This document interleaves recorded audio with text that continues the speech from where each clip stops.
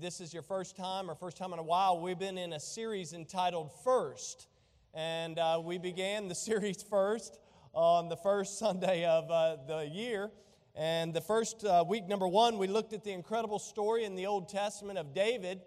Right after he had become king, we saw that the first thing that David wanted to do was that he wanted to restore the place of God's presence back to its rightful place. In the Old Testament, the place of God's presence was the Ark of the Covenant, right? And so David's desire was, hey, listen, now that I'm king, I want to go and I want to bring the Ark of the Covenant. I want to restore God's presence to where it rightfully belongs. And so we started the year by saying to every one of us that we ought to do the same. We ought to restore God's presence to where it rightfully belongs. And then in week number 2, we were talking about how Jesus, we took that principle from Matthew chapter 6, where Jesus said, seek ye first the kingdom of God and His righteousness.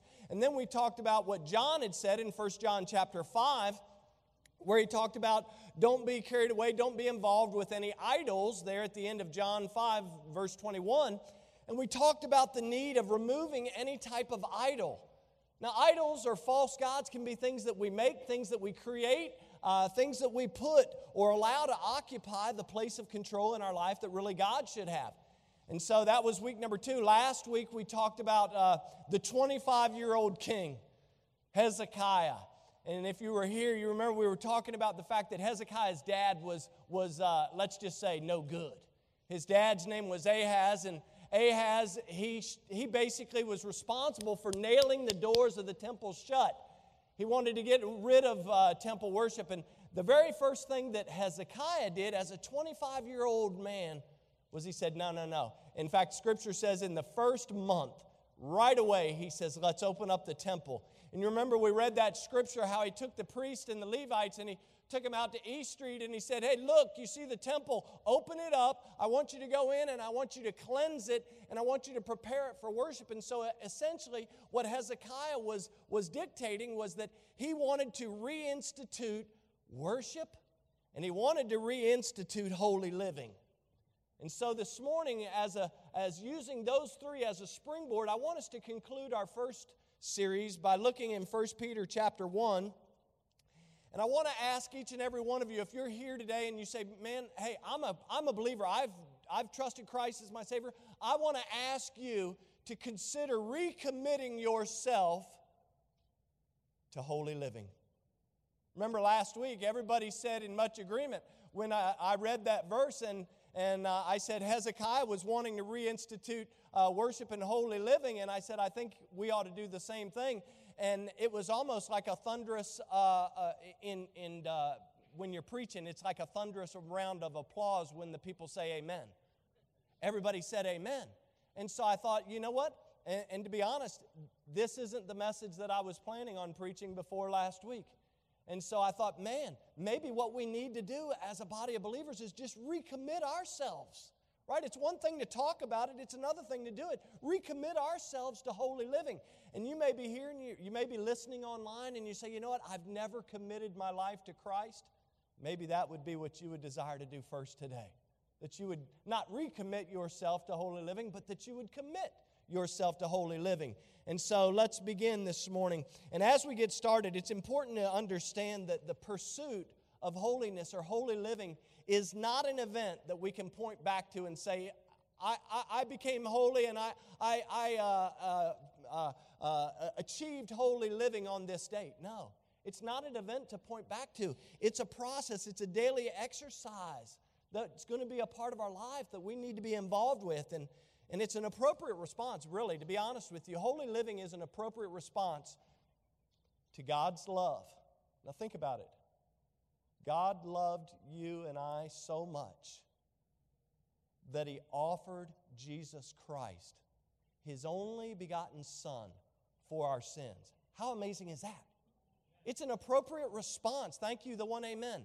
It's an appropriate response to what Jesus has done for us. God loved us so much that He sent Jesus. And so the reality is after Jesus comes into our heart and life, our desire should be different. It should be different. Really, it should be different. And here's the thing. The danger we all run is this year I will spiritually turn 40 years old. Is anybody 40 years of age spiritually here? Ladies, you can raise your hand. It's okay to be 40 years of age spiritually. I'm not asking your age. You're like, well, if I'm 40 years old spiritually, then he knows by association that I'm older than 40, right? How many people have been saved for 20 years? Let's do this. 21 years of age, spiritually and speaking. By the way, that means you're an adult spiritually, right? You ought to put away childish things. 30 years spiritually. 40 years spiritually. 50 years. Anybody 50 and older spiritually? Anybody 60 years or older spiritually speaking? Okay, here we're going. 65, you're a senior citizen spiritually speaking. Anybody? 65 years? I can't see that good, so point them out if I don't see them. Someone back here. Praise the Lord. 65 years older. More than that, 70? Almost 70, 65 plus years spiritually. Amazing. But here's the thing. After Jesus comes in, right? Greater is he that's in me than he that's in the world. By the way, that doesn't mean the devil won't attack you. He's coming out. He's walking about seeking whom he may devour, right? But after he comes in, my desires should be different. And if your desire at 40 years of age spiritually isn't the same that it was when you were 30 years of age spiritually or 20 years of age spiritually or the day you got saved, there's a problem. In fact, Paul wrote in Romans chapter 6 and verse number 17, watch what he says here. He says, but God be thanked, watch, that you were the servants of sin, but you have obeyed from the heart, that form of doctrine which was delivered you. Watch verse 18, being made what? Free. We've been set free. Can you say amen to we've been set free? Amen. We've been set free from sin. He says, you became the servants of righteousness. See, once Jesus comes in, my desire should be for Jesus and His righteousness. My desire should be for holy living. In fact, if you were to go back just a few verses in Romans chapter 6 to verse number 12, notice what the Bible says. It says, let not sin therefore reign in your mortal body, that you should obey it in the lust thereof. You see, once you have experienced, once we have experienced the amazing grace of God, sin should no longer be the priority. It should no longer be the priority or the controlling factor in our lives. And I think the reason we have so many struggles in our life is because we have not realized this. We have thought, well, I've trusted Christ, that's enough. I'm headed for heaven, and nothing stands in that way. I'm headed for glory, and I can just go out and sin. Well, no. The Bible says, God forbid that we would live that way, right? Our desires should be different. In fact, Jesus says this in Luke chapter 12 and verse 48. He actually talks about this incredibly important principle when he says, for whomsoever much is given of him shall much be required. You see, here's kind of a negative thought, but in a positive spin. You and I have been bought by the precious blood of Jesus Christ. He purchased our forgiveness. He purchased our salvation through His death on the cross. And so as blood-bought children of God, we have been so incredibly blessed, which is why, in fact, I think I shared it at the end of last week's message, which is why the Apostle Paul reminds every one of us that our priority, that as believers, we ought to dedicate ourselves to the Lord. In fact, in Romans 12:1 is where we find it. Paul says, I beseech you, therefore, brethren, by the mercies of God, that you present your bodies a living sacrifice. Notice the very next word, holy. That means that there's something that we must do. We must present our bodies a living sacrifice, but he says it's not enough just to offer yourself as a sacrifice. He says you need to be holy, right? And you need to do this. He says it's acceptable unto God, and he says it's our reasonable service. Oh, my friends, we need to recommit ourselves to holy living. Look at 1 Peter chapter 1 with me this morning. And if you've never read this passage, I pray that you will get here and read the entire letter that Peter is writing. In fact, here this morning we're going to talk about the pursuit of this holy living, but the reality is, remember, Peter is writing to believers at this time who are suffering. They're all over the world at this time. They're suffering terrible persecution. And these believers that he's writing to, they had lost their home. They had lost their property. They had lost their money. They had lost their possessions. They had lost their friends. They had been forced to flee from what was comfortable to them. They had been persecuted the world over. And you want to know why they were being persecuted? Because of Jesus. Because they were believers in Jesus Christ. Let me ask you a question. When was the last time you were personally persecuted because you told somebody, I'm a believer in Jesus Christ? We have been so blessed in this country. Listen, before we go out and start throwing rocks from that glass home that we live in called the United States of America, we ought to remember that people around the world today are being persecuted and suffering for their faith in Jesus Christ. We have the Voice of the Martyrs banner on the side of the wall as you walk around. People in other parts of the world are not able to gather for worship. Notice what he writes here. Look at verse 13. Verse 13 and following. Through the inspiration of the Holy Spirit, Peter writes this. He says, "Wherefore gird up the loins of your mind, be sober, and hope to the end for the grace that is to be brought unto you at the revelation of Jesus Christ. As obedient children, not fashioning yourselves according to the former lusts in your ignorance, but as he which hath called you is holy, so be ye holy in all manner of conversation, because it is written, Be ye holy, for I am holy." Now, incredibly, up to this point, if you read the beginning of 1 Peter 1, he's talking about the wonder and the greatness of salvation. He's talking about the fact that we have a lively hope, or that our hope is living, it's incorruptible, and on and on. And so he's talking about this fact. But as for believers, think about this, guys. Because of God's love, you and I have been forgiven and saved from sin and death. That's good news. If you're a believer here today, you've been forgiven, right? And you've been saved from sin and death. That's good. I just like hang out and wait. That's good news. As believers, we get to go live with God eternally. That makes my back feel better. And it's hurting today. But here's the deal. We must remember that we're not in heaven yet. We're not saved from the presence of sin and death yet. We're still living in a world filled with evil and corruption. Everywhere we turn, it's everywhere. And it's running rampant.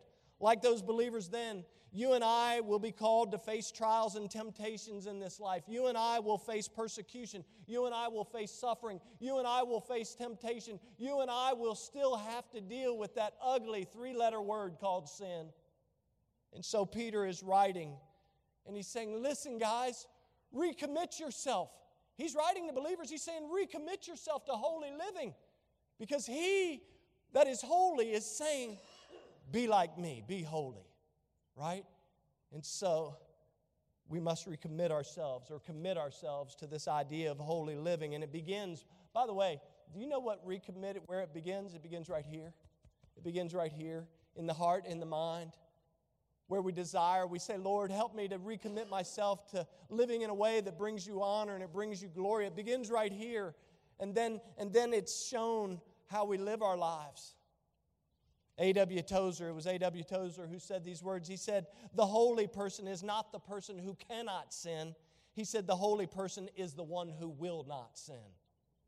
Oh, listen, we need to be living holy. Holiness is our goal. While reinstituting and recommitting ourselves to holy living, it sounds easy enough. The question is, how do we go about doing it? Well, I think it's important to understand that if you and I are pursuing holiness, what we're saying, if we recommit, you say, well, okay, so if you would end the message in the next 5 minutes, I'll go ahead and recommit myself to holiness, right? But what we have to ask ourselves, we have to say, well, if I recommit myself to holiness, what is that all about? Guys, when you recommit ourselves to holiness, the goal will be to become more like Jesus. That's what a recommitment to holiness looks like. The desire to become more like Him and less like the world. And so as we look at these verses here, we have to understand the news flash, if you please, of the morning, is that holiness, living holy, doesn't come by chance. It comes by choice. You have a choice every day. You have a choice when you walk out of here and when you get on Route 29. And people can offend you in all types of ways when you get out on Route 29. You have a choice. I'm going to be holy or I'm not going to be holy. Ladies, you have a choice. You can be holy women of God. Men, you have a choice. You can be holy men of God. Young people, you can be holy young man, holy young lady of God. Or you can choose to be less and less like Jesus and more like the world. But I'm begging you today, listen, let's choose holiness. Let's become more like Christ in 2020. Because I don't know what a day brings forth. But I want to be ready to meet Jesus. And so if holy living is the goal, how do we get there? Number one, if you're a note taker, notice verse 13. Verse 13 says, "Wherefore gird up the loins of your mind, be sober, and hope to the end for the grace that is to be brought to you at the revelation of Jesus Christ." If you're a note taker, write this down. Recommit. We must recommit ourselves to the process of holy living.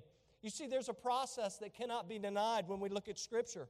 Notice the phrase there in verse 13. It says, "Gird up the loins of your mind." Now, most of you, when you read that in King James, you're like, there goes the King James Version again, talking about girding up the loins of my mind. I have no clue what they're talking about. Therefore, I'm going to go buy the children's 365 days of the Bible in a year. Right? That's why we're to study to show ourselves approved unto God. Workman that needeth not to be ashamed, but rightly dividing the word of truth. You see, when the Bible says gird up the loins of your mind, it literally means this. To gather up, watch this, all the loose pieces and thoughts of your mind. You ever heard the phrase, that person is scatterbrained? They got thoughts here, there, and yonder. Our mind is going in a million different places all at the same point, right? The Bible is saying, gather up all the loose thoughts of your mind. Now, why would Peter tell believers who are suffering persecution to gather up the loose thoughts of their minds? He says, hey, listen, if you're going to live holy, you got to gather up all the loose thoughts, all the lost pieces of your mind. See, the point is, I put down in my notes, that as you and I negotiate the battlefields of life. Anybody been through a battlefield lately? By the way, there's a minefield just around every corner.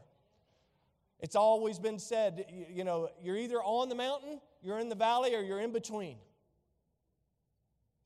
Right? You don't know what's coming around the corner. But as we go through these minefields and battlefields of life, what the Bible, what God's Word is saying is that as we negotiate these things, we have to refocus on things that matter. See, we get carried away with so many things. We let our mind drift and we're worried and we're anxious about all kinds of different things. Do you know what needs to be the priority in my life? It's okay, you could say it, Robert. Jesus. That's to be the priority in my life. By the way, that's to be the priority in my wife's life. Right? After I focus on Jesus, then my next responsibility as the husband is to focus on her. Her responsibility is to focus on me. And then after that, guess what? We're to focus on, guess what comes next? Our children. And then after that, whatever else we're doing. And so listen, Jesus is to be the priority no matter where we're at. And so God's Word is instructing us. This is really cool. He's saying, believers, prepare your mind for a fight. Prepare your mind for a fight. He didn't say prepare your tongue for a fight. We all love to get in fights. The more and more I look, the more and more I see people fighting and fussing and feuding with one another. It's rare. It is very rare. I'll be honest with you, I don't look at it much because it disgusts me so much. It's very rare that I see somebody spewing love on social media. And as Christ followers, isn't that what Jesus said? People would recognize us if we have what? Love one for another. Oh, listen, we have to prepare our mind for a fight. During Peter's day, men wore these robes. And so when they would have a strenuous task or whatnot, they would have this belt. They would take up the bottom of their robes and they would tuck their robes in the belt. And the reality is so that they could go and do whatever was necessary, this idea of being prepared. And so when Peter says, gird up the loins of your mind, what he's saying is gather all the loose pieces of your mind, all the loose thoughts, bring them back into subjection, because the goal is holiness. And so we have to exercise holiness. Notice the next thing it says to be sober. Now, if you look in verse 13, it says, gird up the loins of your mind and be sober. This is not only referencing our self-indulgence when it comes to eating and drinking, but it's also telling us not to become inebriated with the cares of the world. Sometimes the reason we're not holy, sometimes the reason we don't live holy is because we're drunken with the cares of this world. We're focused on the pride of life, the flesh, the world, and all these other things. We're focused on my new whatever, right? We're focused on what I have, what I'm going to get, what I'm looking forward to getting. We're focused on the vacation that we're about to take 6 months from now. By the way, I'm already focused on that vacation. But I better not focus on it more than Jesus. Oh, listen, we must be sober when it comes to the things of the world. Notice it also, here's the really cool part. It says, gird up the loins of your mind, be sober, and hope to the end of the grace that is to be brought unto you at the revelation of Jesus Christ. Notice that phrase, and to hope to the end. That phrase literally means to expect completely, perfectly, without wavering. I'm headed for heaven. I got a hope that says I'm headed for heaven. And guess what? That's what I'm focused on. Soon and very soon, I'm going to see the King. And I don't know about you, but the Bible says precious in the sight of the Lord are the death of His saints. Oh, listen, I told Krista, when I check out of this place, hey, listen, just sing that old song, right? I'm going to get carried away when I get carried away. Just know I'm getting carried away. I'm going to be really carried away when I get carried away. Listen, it reminds us here when it says to hope to the end, not to become weary, not to faint, no matter how much suffering we must face, no matter how much suffering we must endure. As believers, we have a living hope. It's alive. Oh, it's not going anywhere. My hope is alive. It should be cherished and celebrated every day until I take my last physical breath. Oh, and I go to see the King. You know, in Paul's letter to the church at Colossus, he says this. Look at Colossians 3:1. You've read this before. It says, if you then be risen with Christ, seek those things which are above, where Christ sitteth on the right hand of God. But look at verse number 2, because it says, set your affection on. Now, I've got that underlined, right? Set your affection on. Notice what it says. Set your affection on things above, not on things of the earth. Do you know that phrase, to set your affection, very similar to what Peter says, gird up the loins of your mind? It literally means to exercise your mind. Anybody ever exercise anymore? I know it's January 26th, and our New Year's resolutions are probably a week old by now. We've given up on those things. But you know how an athlete, they exercise. If they don't exercise, guess what? For an athlete, conditioning becomes a problem. Spiritually speaking, if we don't set our affection on things above, if we don't exercise our mind on things that are above and not on things that are earth, spiritually speaking, we lose our conditioning as well. Oh, listen, we must make a choice every day to shift our focus away from the negative, away from the problems, away from the pain, away from the persecution, away from the mundane things of this life, and choose rather to concentrate on Jesus and holy living. Oh, listen, it's a process that we must follow. Paul writes in 2 Corinthians 10, verse 3 and following, for though we walk in the flesh, we do not war after the flesh. For the weapons of our warfare are not carnal, but mighty through God to the pulling down of strongholds. Notice verse 5, casting down imaginations, and in every high thing that exalts itself against the knowledge of God, and bringing into captivity, watch this, every thought. Those loose those loose thoughts of the minds. Bring into captivity every thought to the obedience of Christ. Oh, listen, as believers, our warfare is spiritual and it's mental. Oh, listen, we must cast down false philosophies. We must cast down opinions, pride, wickedness. Anything that seeks to establish itself above and beyond God and His Word is wrong. And we got to get rid of it. Romans 8, verse number 6 reminds us that to be carnally minded is death.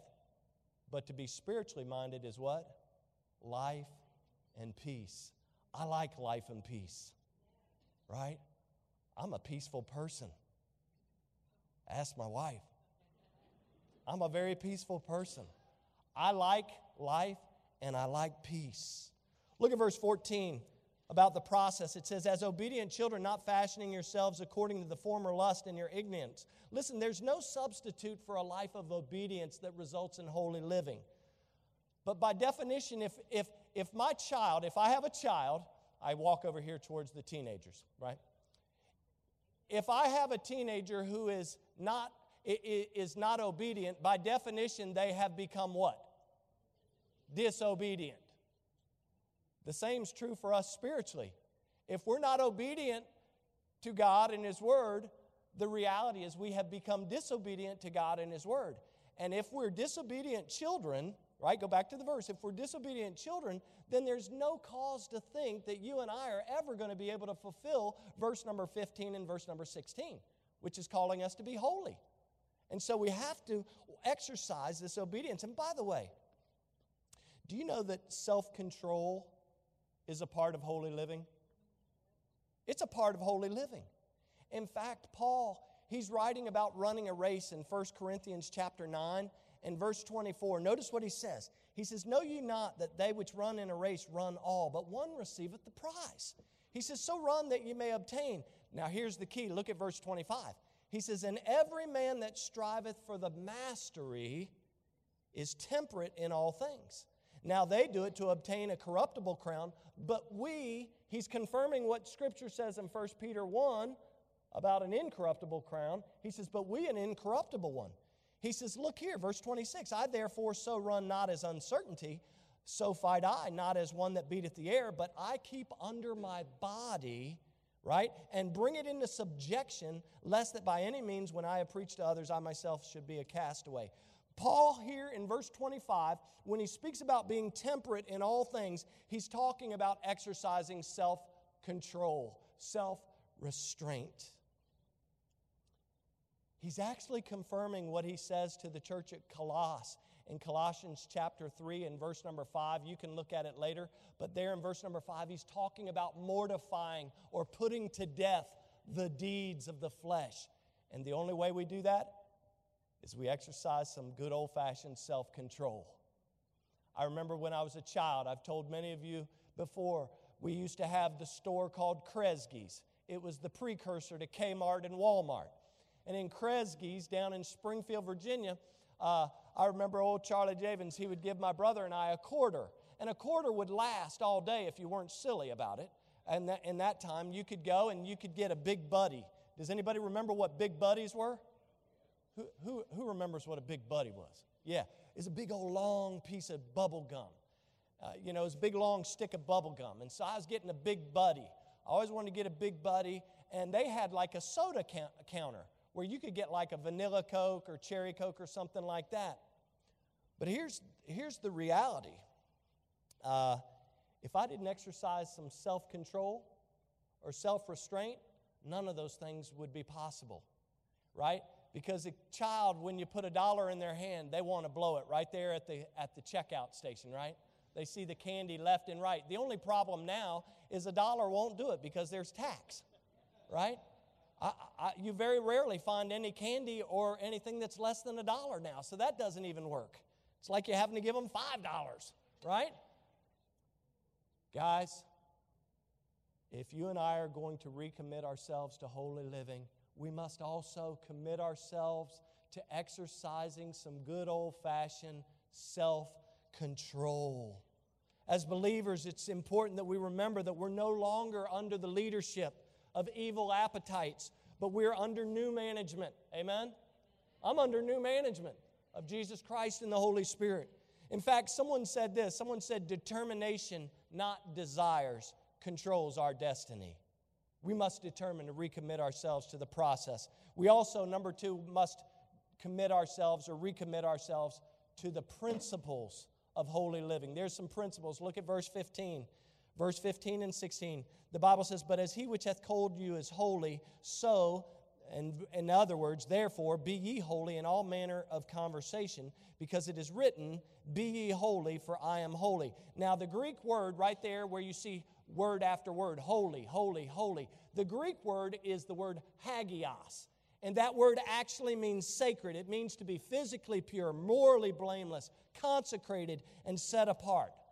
And you're saying, there's no way I can do it. You're right.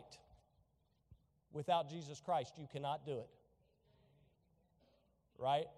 You can't do it without Jesus. But with Him, you can. Listen, the idea here is for you and I to be separated, to be different than other beings. And when I say different, that doesn't mean different in a weird way. Right? You say, what does that mean? I think that sometimes, if we're not careful, we get this thing on our head on too tight. We screw it on. I mean, we got to be careful about putting that, Pastor Skinner used to call it our halo on too tight. We get our halo on and we think that we have arrived. I'll let everybody else know how sinful they are. I don't find anywhere in Scripture where Jesus said you're commanded to go tell anybody how sinful they are. Not my job. My job is to share the love and the truth of the gospel with people. They already, by the way, hold on a second. I'm guessing everybody already knows how sinful they are. Well, why do they need me telling them?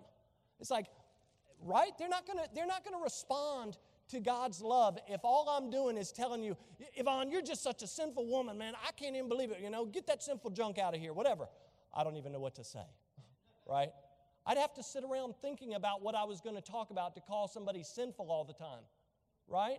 And by the way, if you go out and you're the one, you're going to be the bearer of that good news, go ahead and make sure you got a flak jacket on. Because guess what? You're going to have some darts and some bullets coming back at you. People will tell you how sinful you are, right? We have to be very careful about this idea of throwing stones from glass houses. It really is. It's really incredible to me. But we must commit ourselves to the principles, because look, the principles right here in the text. Look at verse 16. Peter says that God is saying, be ye holy, for I am holy. In 2 Corinthians chapter 7, Paul says this, having therefore these promises, dearly beloved, let us cleanse or purify ourselves from all filthiness of the flesh and spirit, protecting holiness in the fear of God. Folks, purification, forgiveness of sin, and holiness, yes, they come from God. But you and I, if we're going to live holy, have to do our part. We have to do our part. Listen, we have to make an effort every day. Self-control, refuse sinful choices. It's a command to be obeyed. It's also a demand to be observed. Look at verse 15. So be ye holy in all manner of conversation. Again, the word all in the Greek means all. And the word conversation is speaking of our behavior, not our talk. Be holy in all manner of behavior, not just this. Everything that we think, everything that we say, everything that we do, we should desire to be holy.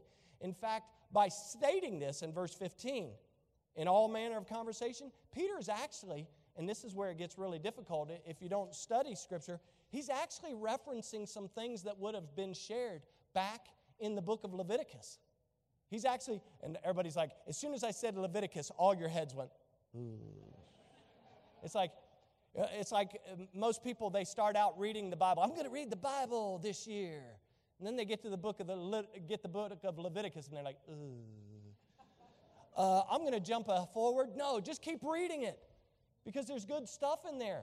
In Leviticus chapter 11 and verse 44 and 45, the first thing that Peter would have been referencing here is the idea of impurity. Notice it says, for I am the Lord your God. Ye shall therefore sanctify yourselves, and ye shall be holy, for I am holy. Same thing Peter's saying here. Neither shall ye, watch, defile yourselves with any manner of creeping thing that creepeth upon the earth. For I am the Lord that bringeth you up out of the land of Egypt to be your God. Ye shall therefore be holy, for I am holy. Two things God's saying. I'm God.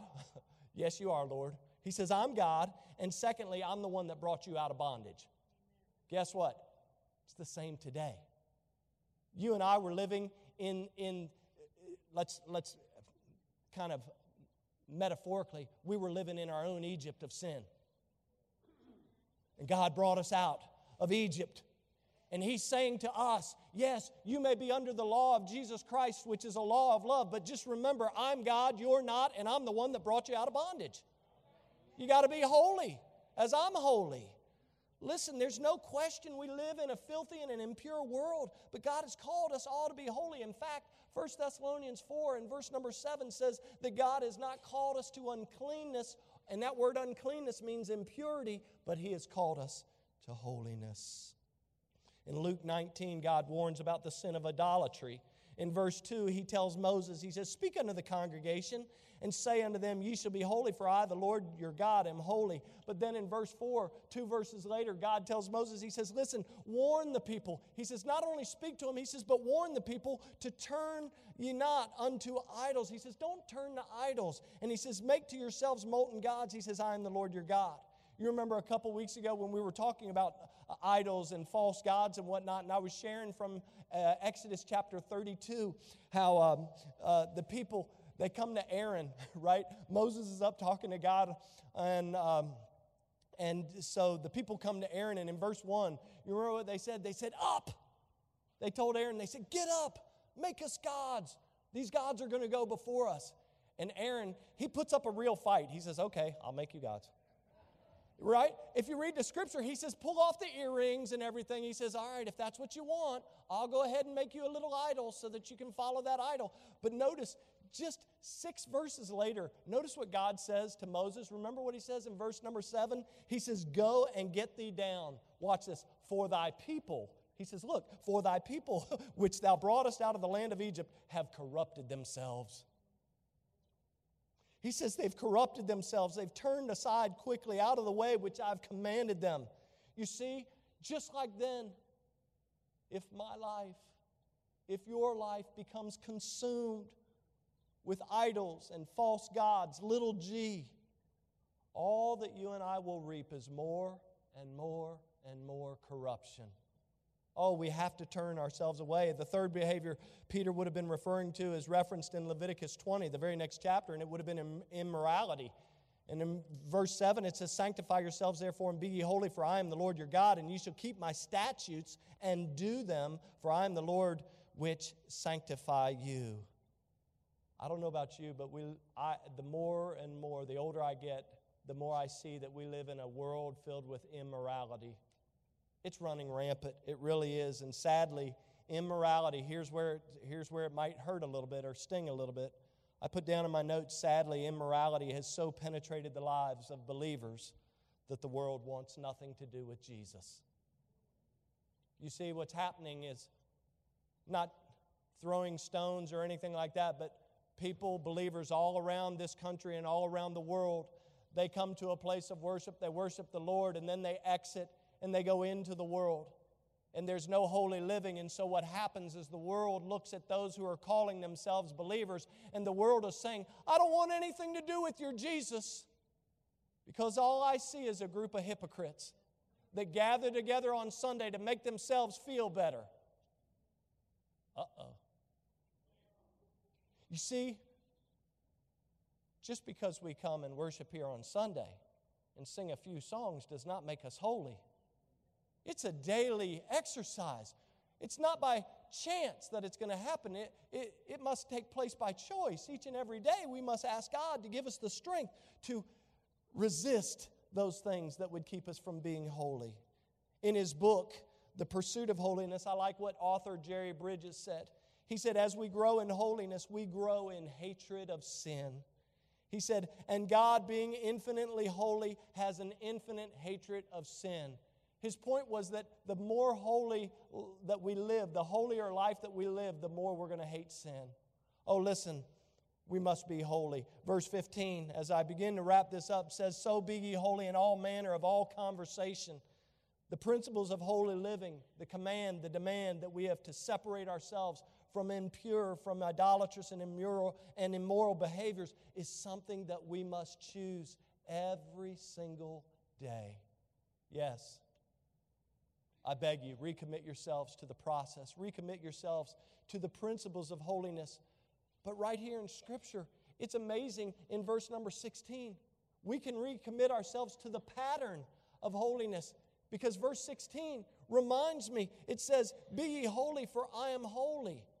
In other words, God is the Holy One, and as ambassadors for Christ, holy living should not be an option, it's an obligation.